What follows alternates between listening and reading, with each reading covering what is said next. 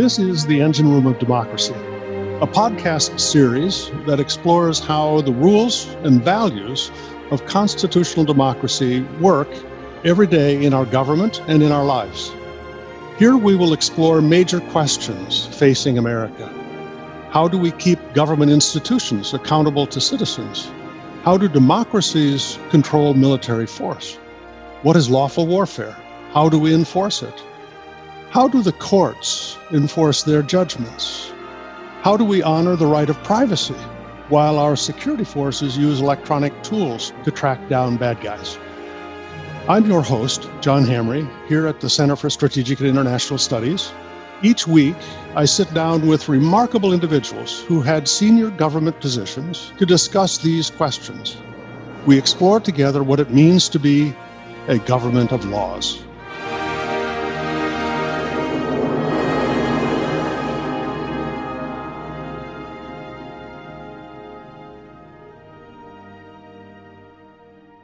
Hello, everybody. This is John Hamre, and I welcome you to this session of the Engine Room of Democracy. I'm so pleased today. There's a unique opportunity because we're going to talk with Sean O'Keefe. You know, I rather kiddingly said to Sean, I think that you'd have to go back to James Madison to find anybody that had the background that Sean O'Keefe has in government. He was chief clerk for the Senate Defense Appropriations Committee. He was Secretary of the Navy. He was Undersecretary, the Comptroller for the Department of Defense. For a time was the deputy head of OMB. And he also was the administrator for the National Aeronautics and Space Agency. A remarkable career. And so, Sean, welcome. We're delighted to have you here. We're going to explore some very interesting thoughts today about rule of law and the relationship of the executive and legislative branches. But Sean, welcome. Thank you. Oh, thank you, John. It's a great pleasure to be with you, as always, over our 3+ decades of working together in all manner of different circumstances. I've enjoyed every minute of it. I'm sure this will be no different. I'm just delighted to be part of the program here. Well, thank you, Sean. As I said, there's a unique opportunity talking with you because you've had such deep experiences both in the legislative branch and in the executive branch. Most of our colleagues have not had that. And so we want to dig into this unique opportunity. How do these two branches work with each other? And so just to begin, I'm going to ask you a very unfair question. You worked in both the executive and legislative branches. Where did you enjoy working most? Well, this is the same question that could be asked of you. I suspect your answer to this question is going to be the same as mine. The answer is both. It really depends on where you see the opportunity to really exert the full range of potential that you can from it. If you're thinking very carefully about what the limits of the institutions are and why this very delicate balance of bicameral as well as relationships between the executive as well as the legislative are so essential for the engine room of democracy to work properly, to borrow your theme here, I think if you focus on it from that standpoint, you find that your influence is greatest in the Congress, in policy formulation, in policy options for consideration, the guidance and direction and oversight of program. But the actual execution and implementation is the executive branch, is where the authority and influence is most dominant, and they're both rewarding in their own different ways. As long as you don't confuse that bright line of distinction between policy formulation and program implementation, it typically works very successfully. Yes, I totally agree. I did have the privilege of working in the Hill during many of the times when you were there, and so this is some time back, but when we were there, I always felt that members of Congress had a transcending loyalty to the Congress as an institution more than to their political party affiliation. That seems to be changing. What are your thoughts about that? I'm very much of the same mind, John. I think we served at a period when we were both on Capitol Hill, I think working at a time when members of Congress could transcend the partisanship that viewed the caucuses within the political, affiliations on both the House and Senate side, both, as being, important for general guidance and direction of where the themes needed to go. But as a general proposition, the day in and day out process and 99% of all the issues that were brought before the committees of Congress, as well as within the consideration on the floors of the respective chambers, I always found to be very transcendent. And some of the strongest alliances were not just among and between members of the same party, but across party lines. And that almost made it an unbeatable combination whenever that bipartisan alliance would form up among members to build that majority that made it a clear consideration of where issues could move forward. Is first and foremost, I think the focus of members at that time that I remember distinctly, and what I learned from and the leaders who were there at the time, was Article 1 of the Constitution was absolutely paramount. This is, that transcends party affiliation by far and away. The Congress is the principal institution for the purpose of moving the process forward. And we served also at a time when there was no consideration whatsoever that failure to act was an option.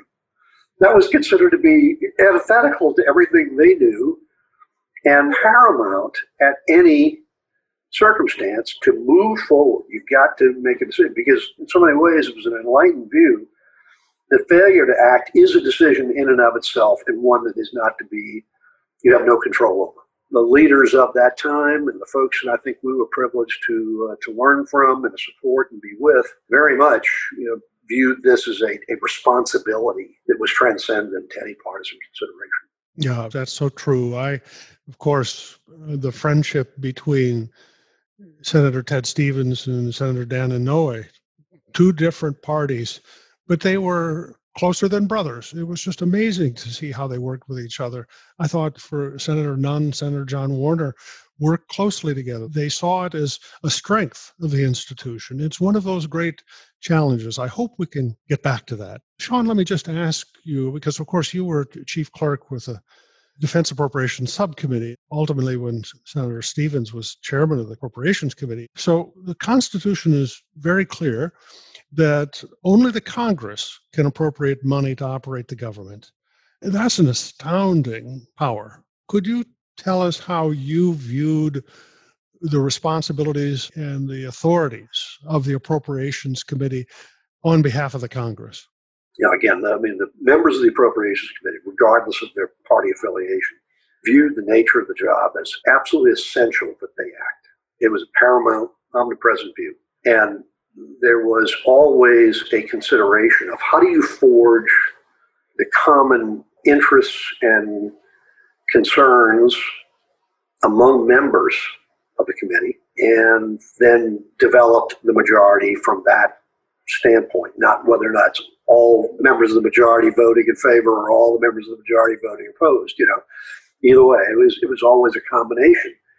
I don't think I ever saw a straight party line in any consideration of any issue on the committee, and it was again viewed as an essential responsibility to maintain national governance stability, as well as to fulfill their Article 1 responsibilities. And that really caught my view of this. You mentioned, Stevens and Inouye. The two of them were as close as any members could be. And as you say, they were very different parties. And frankly, rarely did they have a situation where they were always aligned on things. They often had differences of view on many things. But they always found a way to accommodate, work through this, find that common ground, and then move forward and bring others with them. Mm-hmm.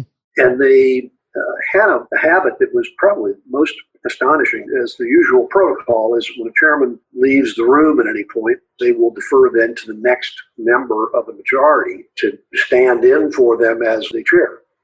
In the case of Stevens and Inouye, they would hand the gavel to each other. I got to go, you take it.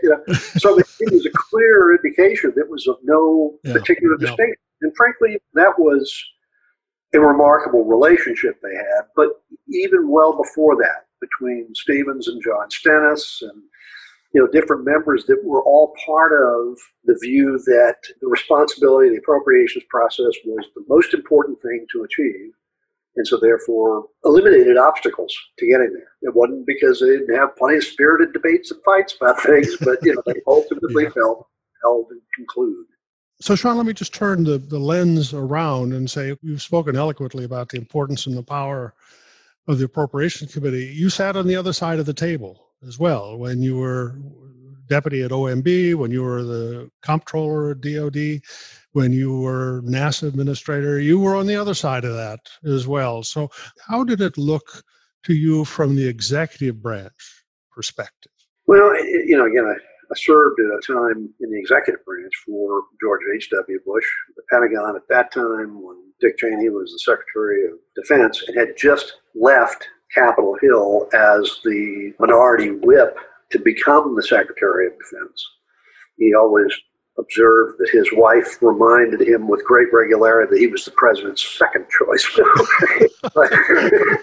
And one of the things that I learned, you really needed to respect the prerogative of the Congress, understand their responsibilities, and yet at the same time not completely fold up your opportunities and your options for what you can do in order to make sure that they understand where you have to come from. And he, a very close colleague with several members, again, folks on the other side of the aisle who just so happened to be very similar members. Jack Murtha was a very close friend, a Democrat from Pennsylvania who was a very influential member of his caucus and of his effort over there in the House to really work through a variety of issues when Dick Cheney had been a member of the House himself. And they collaborated on a range of things, well before they ever were bound at the hip in the Pentagon process or through the defense portfolio. So I found the relationships, and he had forged a relationship there as well. That was, again, transcendent of the partisanship. It was all about how to exert those influences, be they from the executive branch as well as the policy formulation on the congressional side, and respecting the boundaries of what can be done and then reaching accommodation when it reached that gray area. And it was a very effective time, and certainly the history of that period, the Gulf War, the challenges of the Warsaw Pact, completely evaporating, the Berlin Wall falling, the Soviet Union imploding, the national security agenda open for grab, all those things made those relationships that were had at that time, and those understandings of that bipartisan view, nonpartisan view of national security being above that set of concerns, it made it a much more effective process. Now, did I enjoy being a witness at any of the hearings that I used to sit on the other side of the table? No, I don't ever remember pining for the days of being a principal witness at a hearing. And I'm sure you felt the same way. Yeah. It was always an experience. Oh, yeah. Sean, let me just, if we could explore this just a bit, because I think one of the things that citizens don't necessarily appreciate is the way that committees with standing jurisdictions see themselves both as having an oversight role, but also an advocacy role for departments. Would you share with us what that was like in your experience? No question. I mean, the challenge, and I agree with that description of the roles of oversight as well as to be advocates in certain circumstances. And achieving that balance was always the greatest challenge I found. From a congressional perspective, the oversight was a most effective means for the purpose of influencing the conduct of how programs were implemented, how programs were managed, consistent with congressional intent and what they had in mind. And they viewed that congressional process as a mechanism for the purpose of really exerting that kind of influence. From an administration standpoint, executive branch, the goal was to recruit advocates in order to see it your way in terms of how you intended to proceed with the program. And so it forced an element of accommodation, of communication, of open dialogue that was outside of the realm of the formal congressional hearings in which bombast and everything else is usually an element of the characterization of inquiry.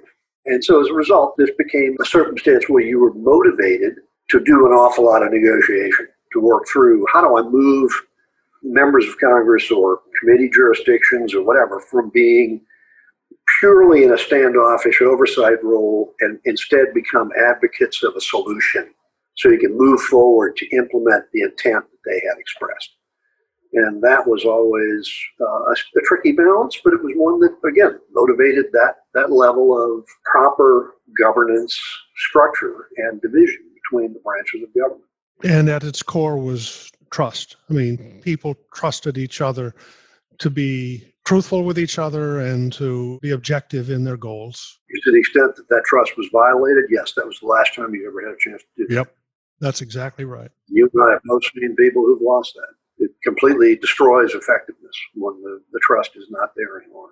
Let me shift just a bit to kind of contrast the way that the Congress has evolved over the last 20, 30 years. I remember the first year I was on the staff of the Senate Armed Services Committee, our bill that year was 5 pages long. Last year, the authorization bill was 2,200 pages. You know, there is a sharp evolution away from the old days of kind of giving strong guidance and now imposing management. How do you think about that? I lament the same condition. I just came and recognized it. But I must also say, whether it was as the clerk on the Defense Appropriations Bill or whether it was as controller of the Defense Department or an agency head or department head, in any of those capacities I ever served, I always admired your 5-page eloquence of the capacity to keep it to that limit within the authorizing process. It made an opportunity to work through those challenges that much easier, that's for sure, because it wasn't directive. And what it is, in my mind, is a clear indication. It is an absolute demonstration of the accelerating decline of the comity and the trust we just talked about. When everybody is absolutely convinced that the other side, by definition, before you even start the dialogue, cannot be trusted and is not somebody I want to deal with, the immediate default action is to then proscribe every element of exactly what is behind the congressional intent. And that becomes unbelievably cumbersome. And each time the administration ignores those congressional concerns and seeks to move around it, it merely serves to intensify the volume of proscription and further, it turns those 5 pages into 2,200 pages, in which there's direction that is attempts to try to leave no doubt about what the circumstance is and no ambiguity. No, and quite the contrary, what it does is creates yet another series of actions that folks will use inside the administration to get around those limitations and creative interpretations and a manner of torture to the law what the intent was that contributes more to delay and gridlock than ever before. So we have basically ground ourselves into full stop with the complete collapse of this process at this stage in the game is my bottom line conclusion of what the challenge is on this. Because both sides have forgotten what the objective was. Yep, that's right. Also, what we've seen in recent years has been reformomania. These bills now are absolutely chocked full of direction from the Congress on how the executive branch should be organized, at least in the Defense Department. 3 years ago, there was a directive to create a chief management officer. This year, they want to remove the chief management officer. It's wild. Again, your thoughts? Yeah, dictating organizational construct for implementing policy turns into leadership inertia and management into a slavish compliance oversight process with little accountability for what the results are. And that's the biggest challenge. What comes from it is a creativity on the part of all human beings. And when you're told to do something in a way that you're not particularly happy with doing it, you do that so in a manner that is the least necessary in order to be compliant, so you can check the box. But in the process, you spend all that creative time, working through that kind of knothole as opposed to trying to accomplish the objective which is to manage and implement the program, the policy, the prescription of how you want to go forward on behalf of the people we serve. And when you lose sight of that objective, you get into this kind of nonsense. And it's more and more a case where, again, this is one where the Congress, I think, has become frustrated with the conduct of the administration, and as a result then sought to reverse that by overly prescribing what they think the solution ought to be, only to find that that just leads to another set of arguments about, again, process, not about results. I think that's so true. And ultimately, it erodes the stature of the Congress as well, because if it spends all its time engineering little details that really are the prerogative of the executive branch, it really keeps the Congress away from its primary responsibility, which is to define the broad directions of American policy. And it just strikes me as it's a very counterproductive direction that we're in. Sean, let me ask you about lobbying. Kind of in the popular culture, the word lobbying, lobbyists is kind of seen as a very negative thing. But the Constitution in the Bill of Rights, the first article, specifically states that citizens have a right to petition the government. So lobbying, it seems to me, is not only a constitutionally protected right, but it's also an important part of the process. Would you describe for us how you saw lobbying from a congressional standpoint as well as from an executive branch perspective? Sure. I fully agree with your description and assessment of where this has evolved to the point where the very term lobbyist conjures up this very pejorative kind of description and an unseemly behavior that's all done, independent of what's in the public's interest. No, that's not true. There are any number of circumstances where, to be sure, the lobbyist or an external corporate interest or citizens group or trade association or whatever is going to try to attempt to advance their interpretation of what's in their best interests. No shock there, okay? And that's the intent behind the Sure. opportunity to do so, to petition the government for the redress of grievances, all those things that, again, is part of what's embedded in the constitutional prerogative. That said, by closing it off and completely eliminating the pejorative description and seemingly stomping out the unseemly behavior, number one, we haven't seen an end to the unseemly behavior. Everybody just figures out, creative ways to get around it and deal with it. And this seems to be, inevitably water finding a void, an opportunity to penetrate. And worse yet, what happens is you no longer have as much a advocacy of policy and process solutions. Yes, from those who seem to have the vested interest, but for which the government is deprived of that insight that are from those who are the closest to the execution and the actual conduct of that policy. It almost forecloses now an in-depth understanding of what the implications will be of the policy that is being promulgated by the Congress or the programs that's being administered by the executive branch. When you're devoid of any real understanding of how that affects those who actually have to comply with it, then follow through with the approach and reach the objective of what is going to be to the benefit of the American citizens. And as a consequence, if you get it right, it's by pure accident because you don't have that sense of insight that goes along with it. I know I couldn't have done my job on behalf of the Armed Services Committee if it weren't for lobbyists. It didn't mean that I took everything they told me to be fully true. A good lobbyist always told you the truth. Even if it was bad news, they always told you the truth. But it always wasn't the whole truth, but it was just an important way that you could get an understanding on what's going on inside the Department of Defense. So it was just absolutely crucial. And I think that we need to come back to a more mature sense of the crucial role that lobbying plays in a positive way in our form of government. I agree. One sidebar of that, one of the things that has been implemented now as a result of this, bipartisan, it is that, of course, where everybody is piled on to condemn those who are lobbyists, and so therefore we're going to stomp that out and eradicate it, and it's become a political talking point in every campaign.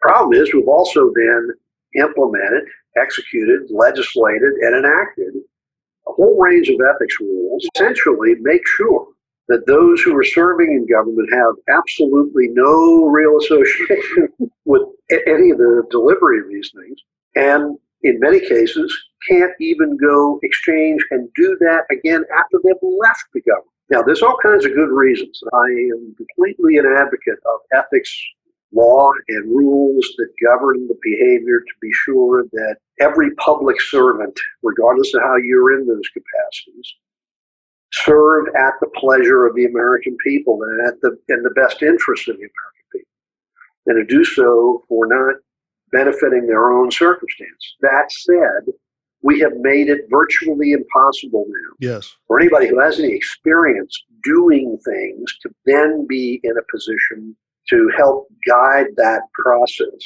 either as lobbyists or as, ultimately, members of the public service themselves in a later, different part of their life. And that has become a real deterrent to expertise, understanding, and it is to the detriment of the public at large as a consequence of this, because then you get this litigious environment in which we live. Yes. It settles all things in courts, which usually is not expeditious and usually isn't terribly fulfilling. It's just the way it works out. And I think Congress also removes its responsibilities for oversight when they put everything simply on engineering purity when they select people that serve. I mean, that's just nonsense. Let me ask about, often you hear people say the staffs are too large and too powerful. And you have members of Congress that aren't in Washington very much these days, for a couple of days, but the staff is here full time. You obviously were the head of a very, very powerful staff, but can you share with us what your broader thoughts are about the way in which we staff the Congress for its legislative responsibilities? This is, again, another human nature challenge where the solution to everything, when we think we don't have the depth of experience, is to add more of something, as opposed to the right combination of people and talent and so forth. And the central feature on the congressional staff, I always found, never forgot, always, is that the primary thing that every staff member had to keep in mind every minute of every day is they don't have the duty to vote. That's true. That responsibility resides in those who are elected by the people and sent to that capacity. And you, therefore, when you are acting on their behalf, speaking for them, whether you're empowered to do so or not, you got to remember that that is not the ultimate responsibility and accountability you will bear in those kinds of circumstances. And so it gave me a moment of pause, which was enough to say, wait a minute, can I guarantee that something is going to happen by the chairman or whoever, the leader in working through this, who are the rightfully elected individuals in that capacity? The answer is no. Like I say, yeah, absolutely. I understand your point of view. I'm going to take that forward, and that's going to be my recommendation to the chair. Exerting that level of governance of yourself, of your own behavior as a staff member is important. But beyond that, I didn't find that more of a lot of folks around was going to improve the depth of expertise. It was more a case of getting the right talent in the right kind of situations to do this. And instead, every committee has decided to add more of a lot of folks for the purpose of trying to balance that, which then begins to look like a mirror image of the same department or the same agency or the same function they're trying to oversee and actually influence the policy in dealing with. So the dilemma is how much time, in my mind, members of Congress, duly elected individuals who are in this capacity, spend in time in Washington. Is that necessarily a measure of their merit? No. Dealing with their constituencies back home is also a measure of merit. And how do you infuse more staff accountability and behavior into that feature to understand where that line of demarcation is? Yeah. Sean, let me ask you about the role of Congress when it deals with the secret activities of the government. By definition, the Congress is a public forum. It is public debates. It's open, transparent. That's the only way you get national policy. But there are things that the government must do in secret, either through its collection activities or for clandestine operations, etc. And the Congress still has a responsibility for overseeing that. How well do we do that? Do you have changes that you would recommend here? This is really a hard one because in so many ways, you've described this precisely right. There are activities of the United States government that must be conducted, that need to be conducted in a very closed environment because the mere existence of the information would identify the proverbial sources and methods and understanding of how the information is gathered, or it would be an expression of policy that could be easily misinterpreted. So as a consequence, both of those require a tremendous amount of discretion on the part of the executive branch and the legislature. And by and large, among all the things we've talked about here in the course of this discussion of congressional and executive relationships, this one seems to have worked better than most. And in large measure, it's because of that awesome responsibility that both sides of the executive branch and the Congress view of their responsibility to maintain that information in a way that does not compromise its origins or its ultimate conduct and working through this. And so there have been a few seminal events that have certainly occurred in the last few decades, 9/11 being the most distinctive of all of them, in which there is much more attention to how the scrutiny of the intelligence community and the activities and classified secret information is handled and so forth, that I think have done, by and large, some important things to really bolster that relationship. It has become much more cumbersome, much more difficult to work through.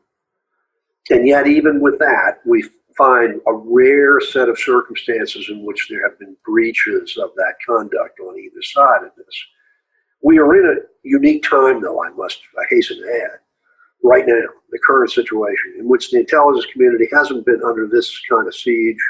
It is not unusual that the intelligence community is under siege or under question, but this is absolutely over the top in terms of the kind of scrutiny as well as distrust of it. It is not of their own making, and that is one that I find to be very, very alarming, more so than any other aspect of this. And that is, in my mind, a constitutional responsibility the executive branch bears. It's going to be in need of some very, very critical repair. Absolutely. I've had the privilege of working on very, very classified things and needing the help of the Congress. They always were constructive. That didn't mean it was without argument. It didn't mean it wasn't without real contention, but it was always mutually reinforcing and positive.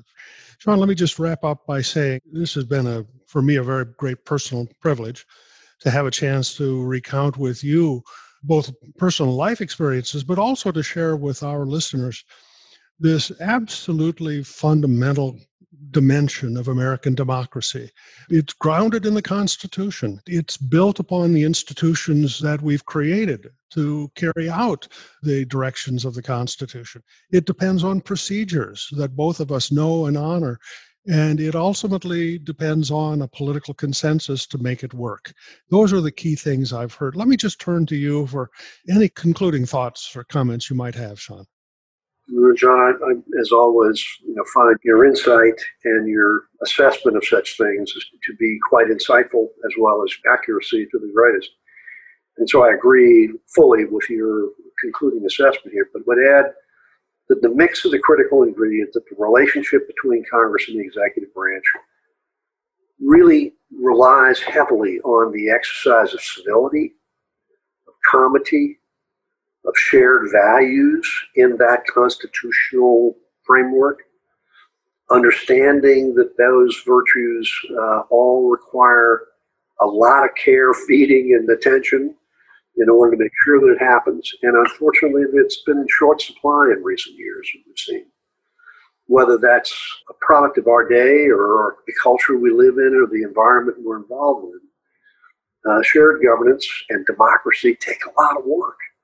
And you can't just agree to disagree, go to different sides of the room and start pulling out grenades. That is not the conclusion of this. And this whole process, brilliantly conceived, 2 centuries ago, was designed for the purpose of trying to force an accommodation and an understanding of differing roles and a balance of power to assure that neither exercise persecution of the other. And as a result, it's hard. I mean, this is a tough time. And I realize over time how incredibly fortunate you and I were to have served at a time. This was not easy stuff by any means. It was extremely difficult, and an awful lot of energy went into it. But it was all for the objectives that you could clearly understand, and the mission was always paramount of what it is you were trying to accomplish on the outcome.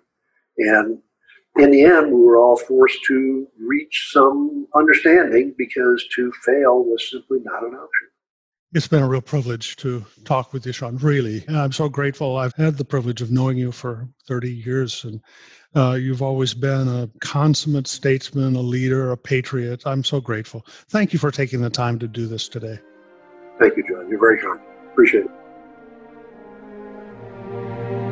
If you enjoyed this podcast, check out our larger suite of CSIS podcasts. From Into Africa, The Asia Chessboard, China Power, AIDS 2020, The Trade Guys, Smart Women, Smart Power, and more. You can listen to them all on major streaming platforms like iTunes and Spotify. Visit csis.org/podcasts to see our full catalog